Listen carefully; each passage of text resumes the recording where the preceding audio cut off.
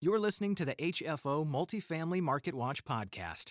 Apartment owners who need to know trust HFO, the leading source for multifamily information in Oregon and Washington. Welcome back to HFO's Multifamily Marketwatch podcast. It's Monday, October 18th. I'm Mike Pierce, HFO research analyst. The big stories from this past week. Apartment rent payments slow as pandemic wears on. There's now a shortage of rental housing at every price point. We have some vacancy trends for Oregon and Southwest Washington, and some possible updates to the building permit process in Portland. HFO's podcasts are sponsored by the construction firm J.R. Johnson, offering restoration and emergency work for multifamily properties. HFO is your leading multifamily real estate firm in Oregon and Washington. Now, on to our news briefing. As the pandemic wears on, apartment renters are still showing signs of financial stress when it comes to paying their rents on time, with fewer making those payments this month than even a year ago before the rollout of the vaccines. The latest apartment rent data shows the U.S. housing market in the midst of a shaky economy, as the latest federal employment data indicates weaker than expected job growth.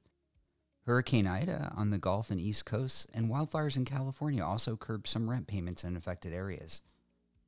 In the first 6 days of October, roughly 78.4% of apartment dwellers in the United States made a full or partial payment towards their monthly rent, according to data from Washington, D.C.-based National Multifamily Housing Council, or NMHC. That represents a 1% decrease in the number of renters who paid rent through October 6th, both last year and in 2019 before the pandemic.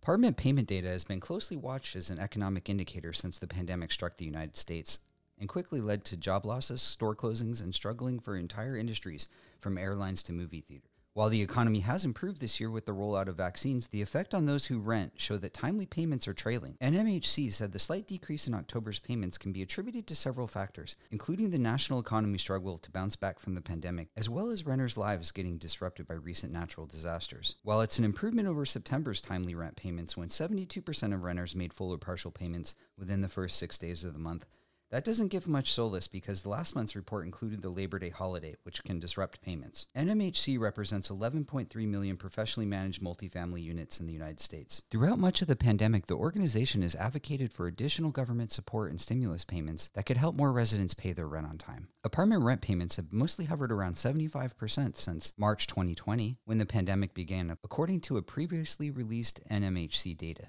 So far, the worst month for payments was December, when about 75.4% of renters made payments towards their rent by the 6th of the month. That compares to the best month for rent payments, August, which roughly had 80.2% of apartment dwellers making full or partial payments according to the data.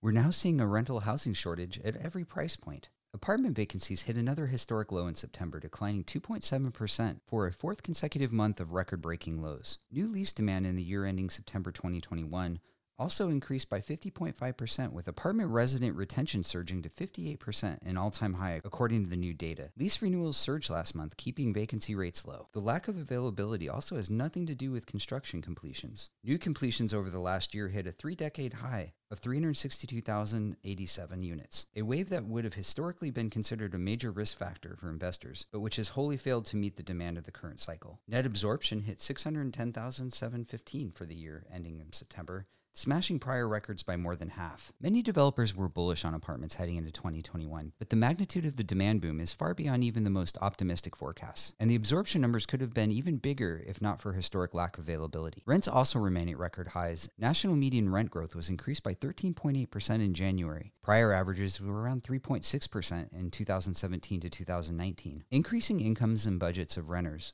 searching for apartments are closely related to the increasing cost of home ownership and a tight residential real estate market, some analysts say. The for-sale market has posted a 48% drop in listings since last year, with supply seriously constricted. With rents rising virtually everywhere, only a few cities remain cheaper than they were pre-pandemic, and even there the rents are rebounding quickly.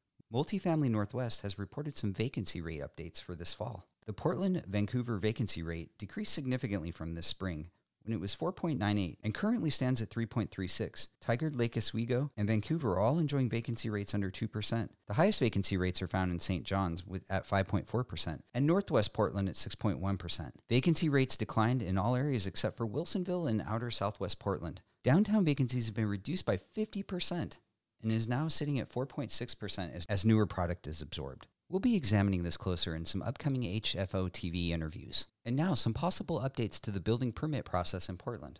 How do many people describe the process? Frustratingly slow, unpredictable, and unpleasant. That's how a lot of residents describe the building process in Portland. The city had says it's working to fix several issues with the permit process that were identified in an audit in March, but many applicants say they haven't seen improvements yet. The city of Portland currently has 848 commercial permits and 1,585 residential permits waiting to be issued.